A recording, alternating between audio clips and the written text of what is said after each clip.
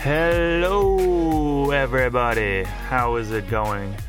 Welcome to another episode of Not Rocket Science, podcast about the intersectional relationship between business, culture, and technology.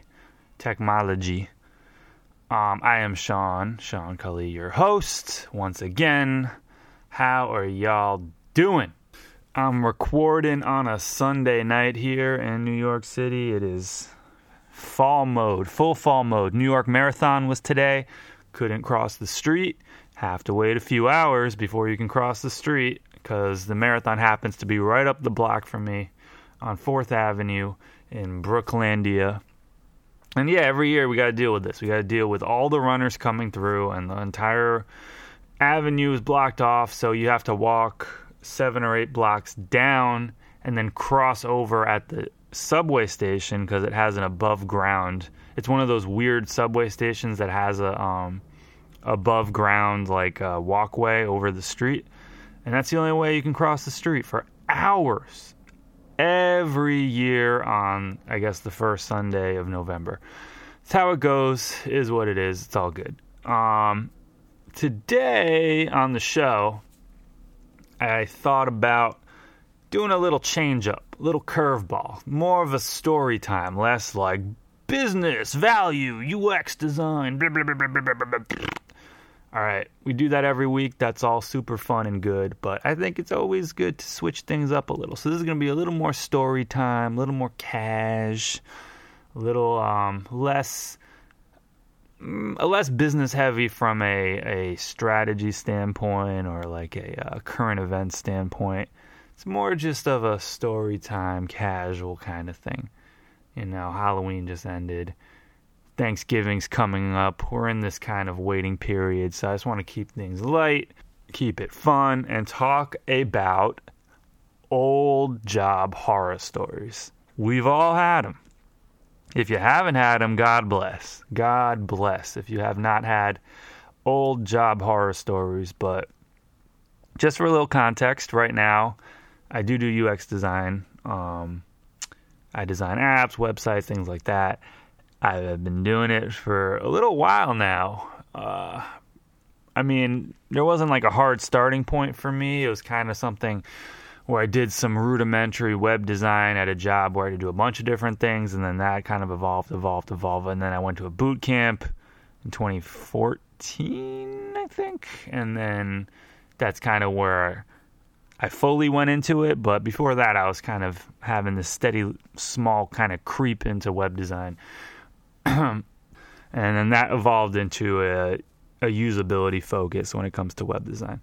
But before all that, I did quite a few jobs, some for a day, some for years, but we've all had horror stories, so I just feel like it's kind of like a timeout episode where we just kind of, or I guess I just talk about just some of the worst jobs I've ever done, just terrible pay, terrible conditions. Sometimes the conditions were okay, but the pay was bad. Sometimes the pay was better, but the conditions and circumstances were bad. You know, there's a lot of combinations that fit into this, but I'll just start with my first job. This was not my worst job, but there was one reason why it kind of sucked. My first job ever, I was 15 years old. I was a sophomore in high school, and I worked at, these don't even exist anymore. I worked at a mom and pop video store, like an old school video. It was called Town Video, and it was an old school video store. And this was like 2005, 6, somewhere in there. So it was like towards the end of video stores anyway.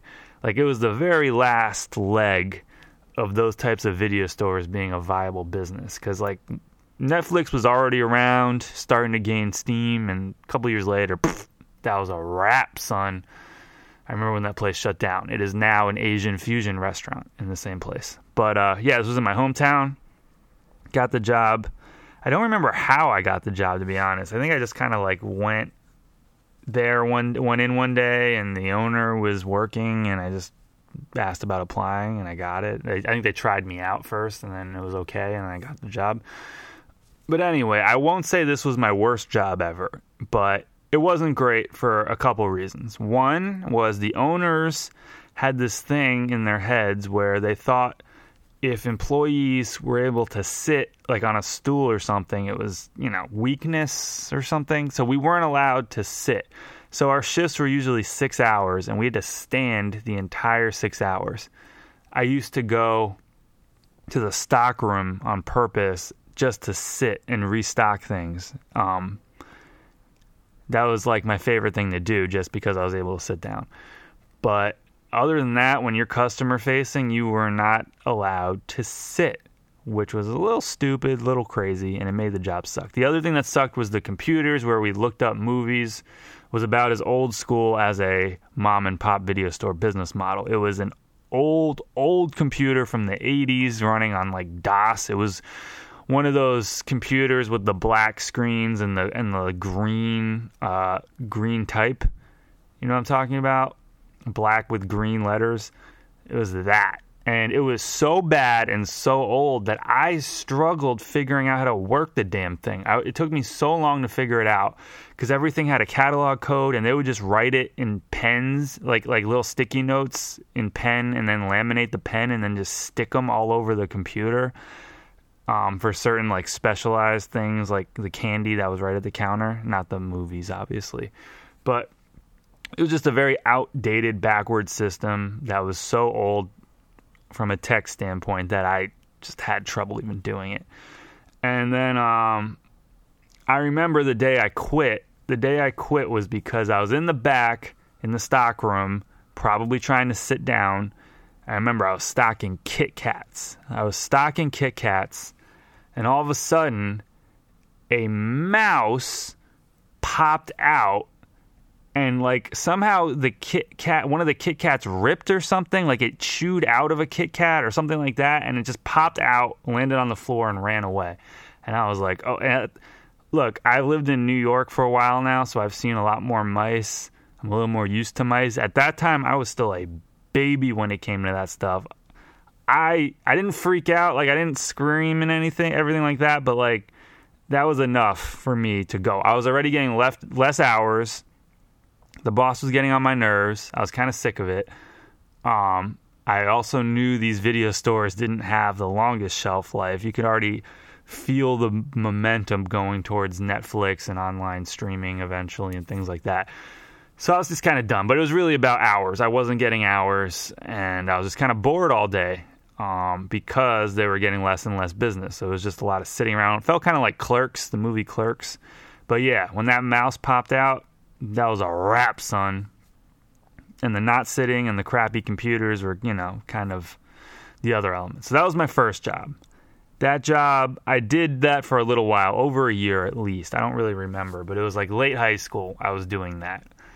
I had another job where I was a camp counselor after that, and I did that for several summers. That was actually a pretty good job. Can't lie.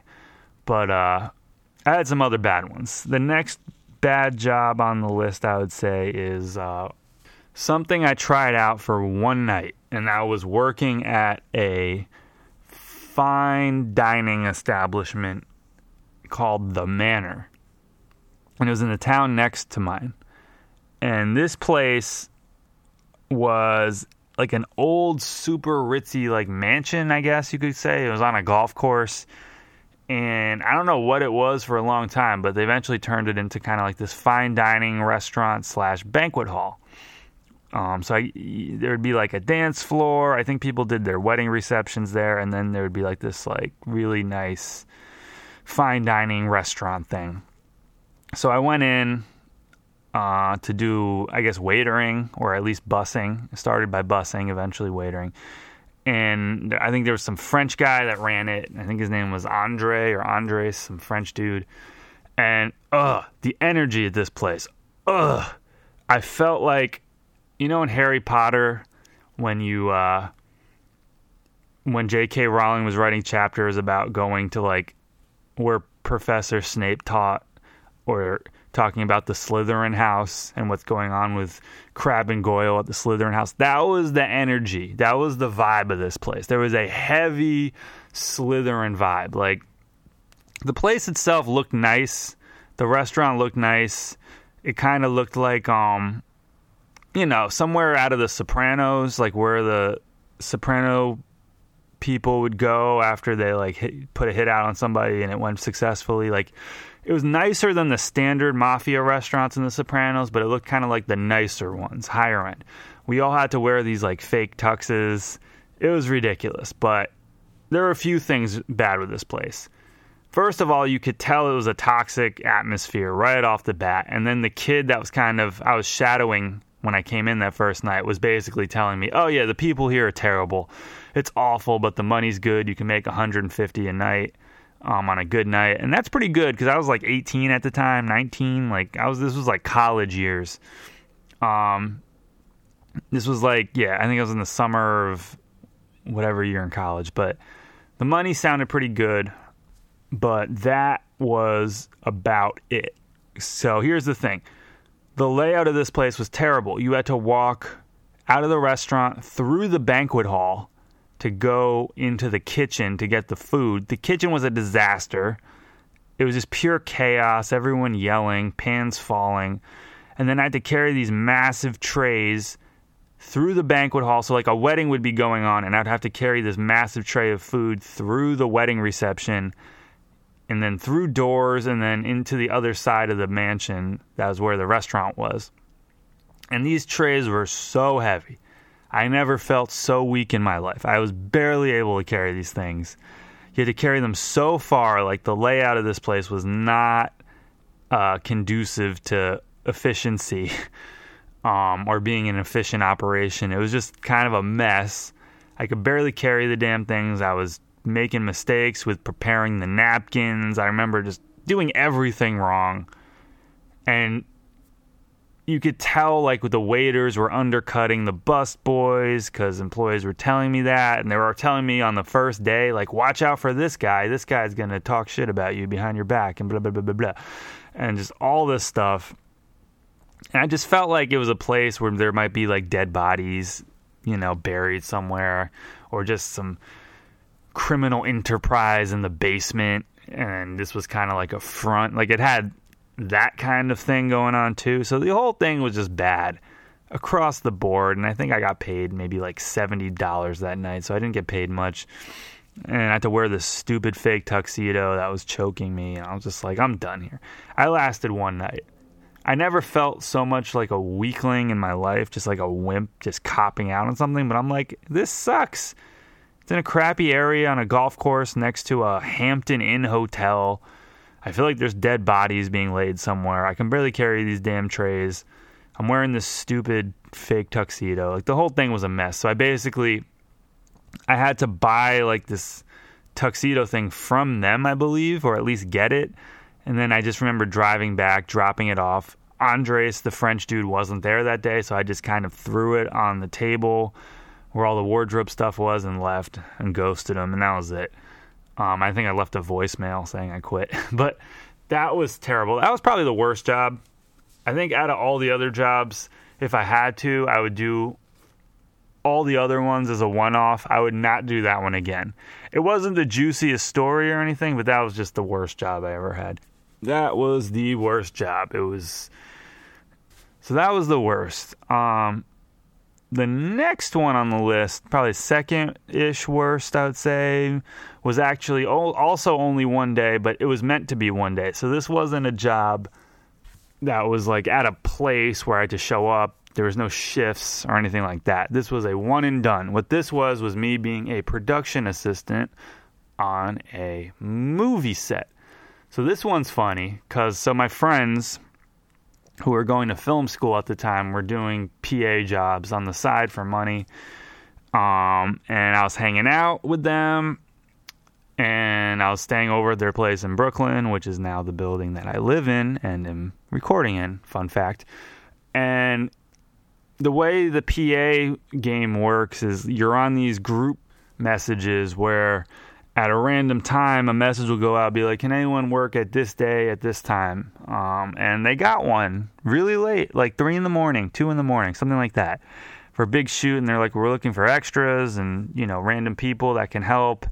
So they asked me if I wanted to do it because I was right there, and I was like, sure, yeah, I need money. I'm 19 or whatever.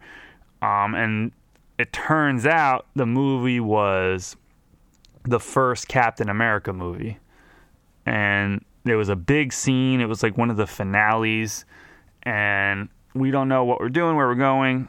Eventually we get the time and location and everything sent to us. And we drive there. My friend had a car. Location, Times Square.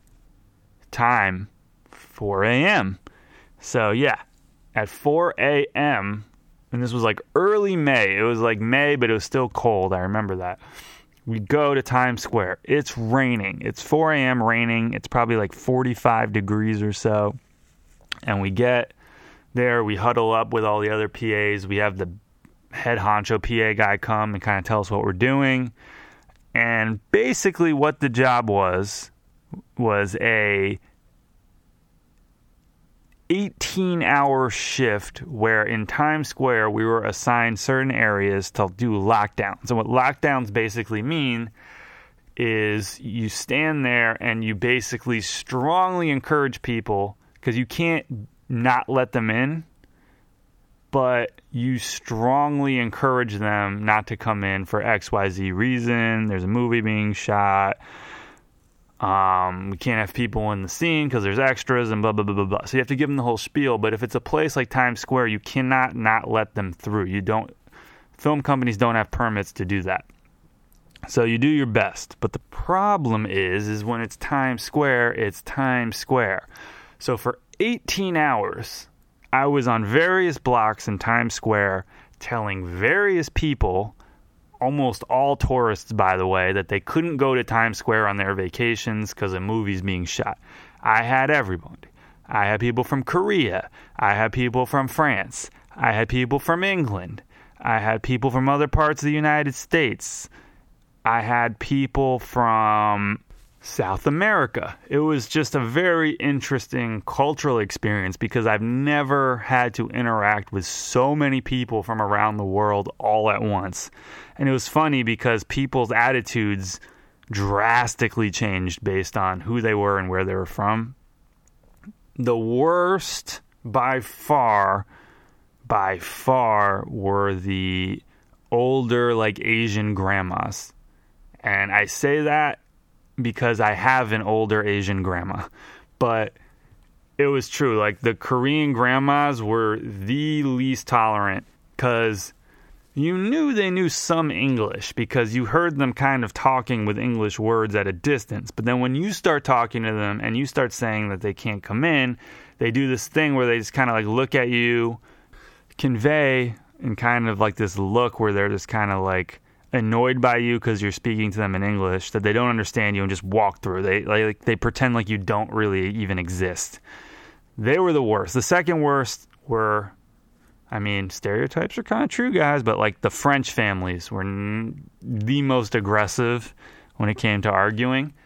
The nicest people were probably the Brits. The Brits are really cool. They just want to know what the movie was and who's in it. That was kind of, and if they could like watch, like they were pretty cool about it. And we had to give them a fake name. It was something like the Iceman or something stupid like that. But I think with the British families, I gave them a little more info because they were actually nice about it. Like I think I told them Samuel L. Jackson was in it or something like that. And that got them all excited because, you know, it's a vacation. They're shooting a big action movie. And it was a big scene. It was like one of the finale scenes in the final battle or whatever. So, yeah, that sucked. That was an awful experience. And then at a certain point, I could take a break from doing those lockups, but I had to like carry coolers to the director's tent area, and so in Times Square with people walking around, I had to like lug these big soda coolers through all these people and bring them to, the head honchos or whatever. The only thing that was cool was when I did that and I was walking away, I walked right past Samuel L. Jackson. He was staring right at me. Like, I was coming this way, he was staring at me walking the other way, and he was in his full what's it called outfit, Marvel outfit with the eye patch. Nick Fury, right? Yeah, Nick Fury. Like, he's in his full-on Nick Fury outfit, all done up exactly like how he appears in all the Marvel movies. And the two takeaways I had from that was, one, he's tall. He's a tall dude. I'm 6'2", and he was definitely taller than me. He has to be at least 6'3". But he felt, I guess in his like suit and everything, it felt even bigger. And then two, when he has his makeup on and everything, he is shiny. Oh, is he shiny. He doesn't look as shiny in the actual movies, but on set, like his bald head and everything, it was just glossy, just glistening. He looked so shiny. Very healthy looking. He looked healthy, but he looked shiny. But anyway, so that was cool. And I did it with my friends. So that was kind of a fun experience because now it's like a story we all have. There's like this nostalgic thing. The other thing that sucked was I always got paired with crappy partners. When you do lockups, you usually have a partner. And the first dude I was paired with actually was cool. He was this very outgoing gay guy who kind of didn't know it was his first time too doing this. But he was very outgoing. So it was kind of like doing a PA job with kind of like Jonathan Van Ness from Queer Eye or something. So that was kind of fun. He was very good with the tourists, but I had the early morning shift with him. So it was like from 4:30 a.m. to like 10 or something. And then I got paired with this other dude that was just terrible. He was like a child. He had no idea how to talk with any of these people. So I had to do everything. So that sucked. And then the weather. It went from 45 degrees and raining in the morning, and by the time we left, which was around 10, 11 o'clock at night, it was like 75 degrees and a steam room. It was steaming. It was so hot. It was one of those days in early May where like the temperature drastically changes by like 40 degrees. So I'm pretty sure we all got sick from that. So yeah, that was another terrible job, but at least as a story, and I got to see Samuel L. Jackson. And I went in Chris Evans' trailer for a minute too. He was on set. I didn't see him, but I went in his trailer. For some reason, I had to like get a clipboard or something. So that was bad.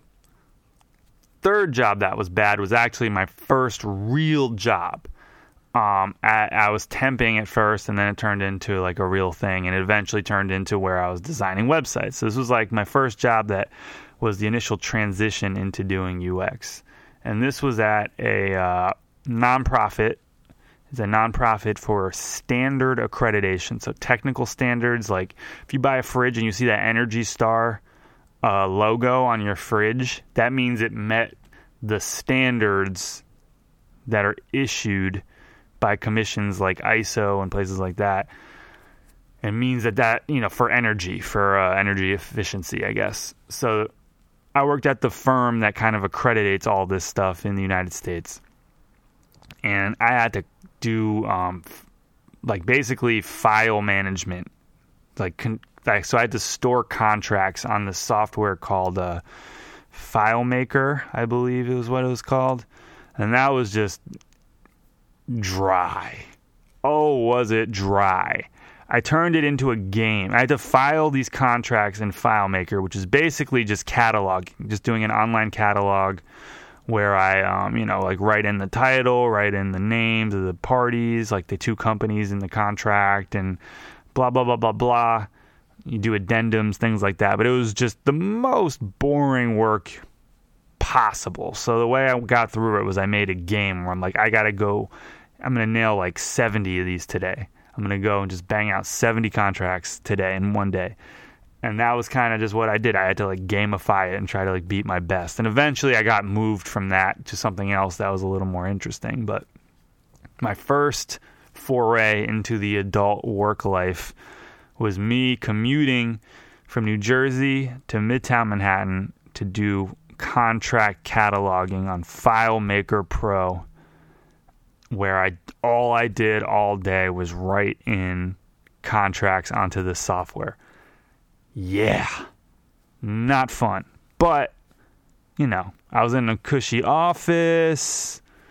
I was able to take a lunch break. I was able to sit as opposed to stand like at the video store. There were no mice jumping out at me. I didn't have to tell tourists they couldn't go on their vacation. I didn't feel like there was dead bodies buried somewhere by me, or I felt like I was going to get ripped off by the waiters. Like there was, it was okay. It was okay. It was just very dry. No super interesting stories. Made some friends there. So it was okay. And my bosses were very nice. So that wasn't a terrible job. It was just very dry. Let's just put it that way. I felt kind of like the dude in Office Space at that one at a certain point. You can only file contracts for so long. That's why they're usually temp jobs. They're temp jobs for a damn reason. All right. All that being said, this is going to bring me to the last job, old job horror story, I guess is what we're calling this episode. This one is the juiciest. Saved it for last because it's the juiciest. So I have a friend, like a family friend. He's like an uncle to me, who basically is like one of the most connected guys in Jersey. He just knows everybody. And he reached out to me and was like, "You're good with computers. Like, how would you feel about working doing lights at a nightclub?" And I was like, "I don't know anything about lights, but at the time I was trying to find another job. I was kind of in between jobs. So I was like into it, but I didn't feel very confident in my qualifications, put it that way. But he was like, "It's okay, you can come down, they'll teach you. The girl that's doing it now is still here. She's going to move to DC in a month, but she can train you for the next month, blah, blah, blah." So I'm like, all right, whatever. Sometimes you just got to throw yourself into situations.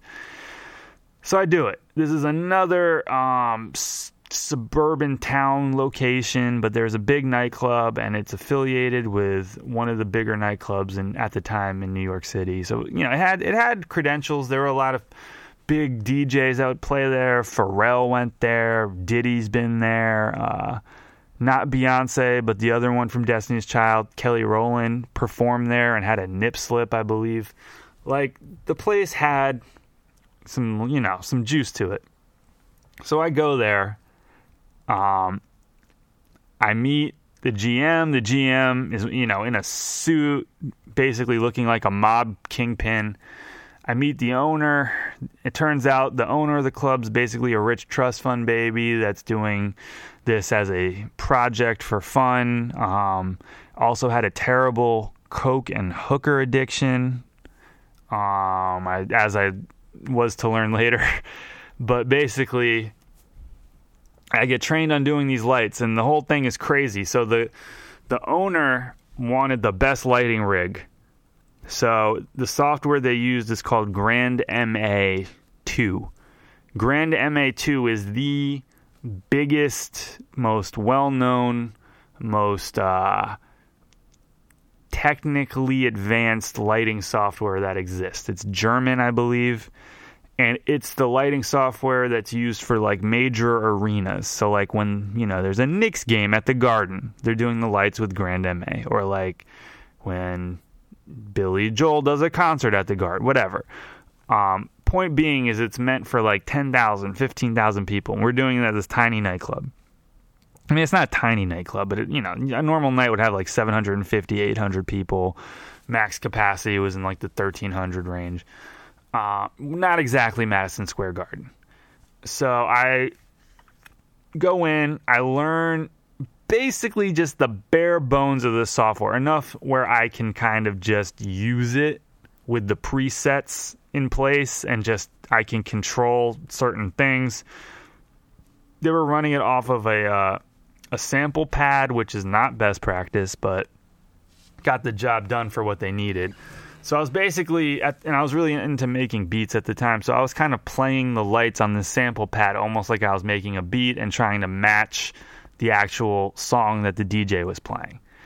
this job was cool in the sense that I was working in the VIP area at this club. You know, I got to meet a lot of big name DJs that like are main stage at Electric Zoo and places like that. Met Usher, had a lot of other kind of big names floating around. Like Kyrie Irving was a regular at that place because it's by his hometown. So during the off season, he was always there, for example.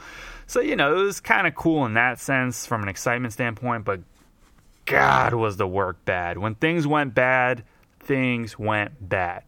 And I could give a million examples of this. That includes, riots almost breaking out because we booked Don Omar. Remember that guy? Like that song? Yeah, this was like 2013, the peak of Don Omar. And he no-shows. And it was a Halloween show. It was sold out.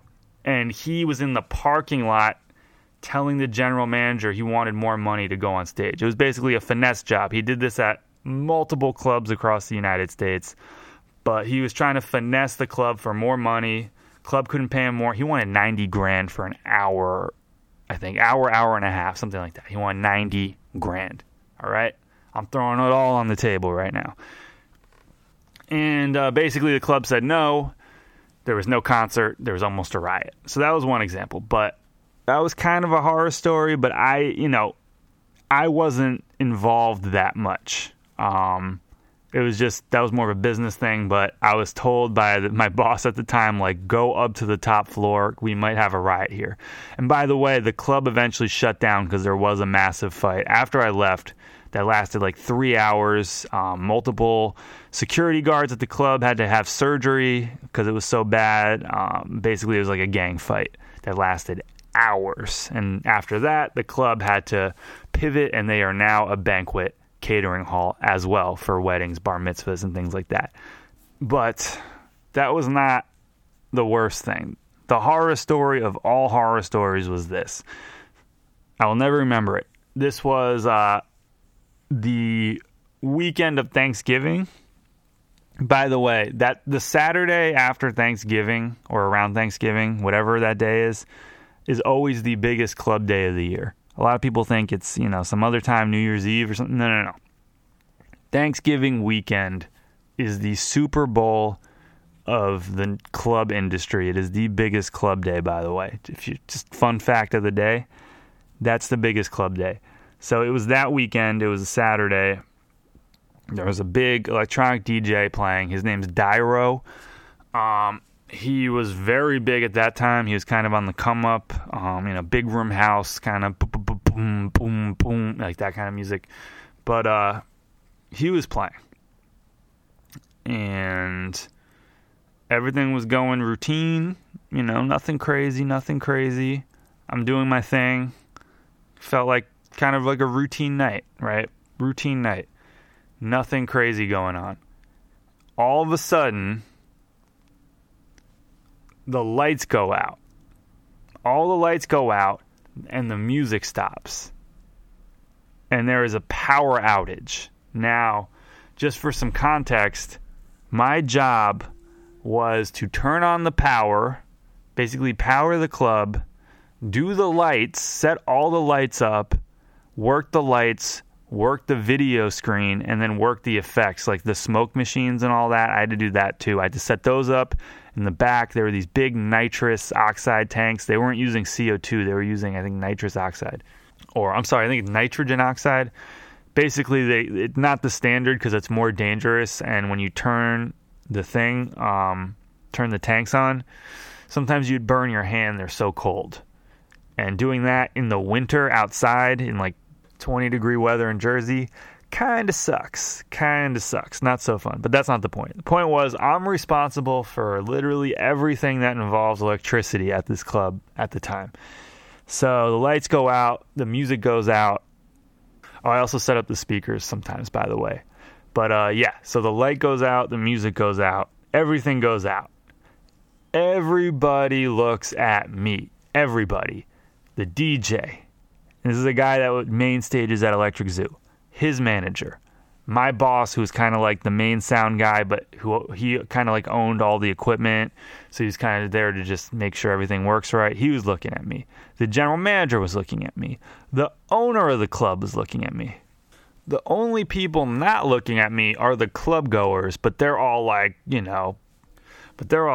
what the hell is going on? So instantly, they're all just being like, what's going on? What happened? I'm like, I don't know. I was just standing here doing the lights.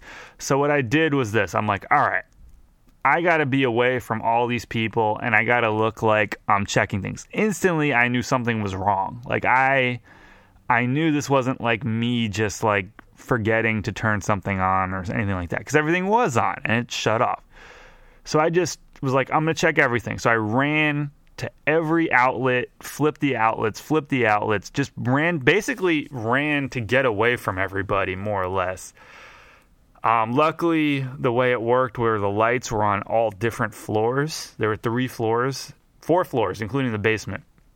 So I ran to the basement, and then I ran up through the other side to the second floor and checked the lights there. Turned all those on and off. Then I went to the top floor, restarted the computers. And as I'm doing this, keep in mind, I got to run through a crowd of drunk clubbers with no music, no lights. Can't see that well. It's like the emergency lights are on. They're all just drunken in the way. I'm stressed out, because I know Cokehead owner is throwing a fit behind me, and I'm just trying to like navigate through to get away from him first, and then secondly, try to solve the problem, even though I know something's like wrong. And just trying to get through all these people to even get to the lights is a challenge. So imagine at your job some like catastrophe happening, and just to even inspect the catastrophe, you have to navigate through a bunch of like drunken college kids. And it's like a hot nightclub, probably 100 degrees, because of the body heat. Oh, did that suck. But anyway, I check everything.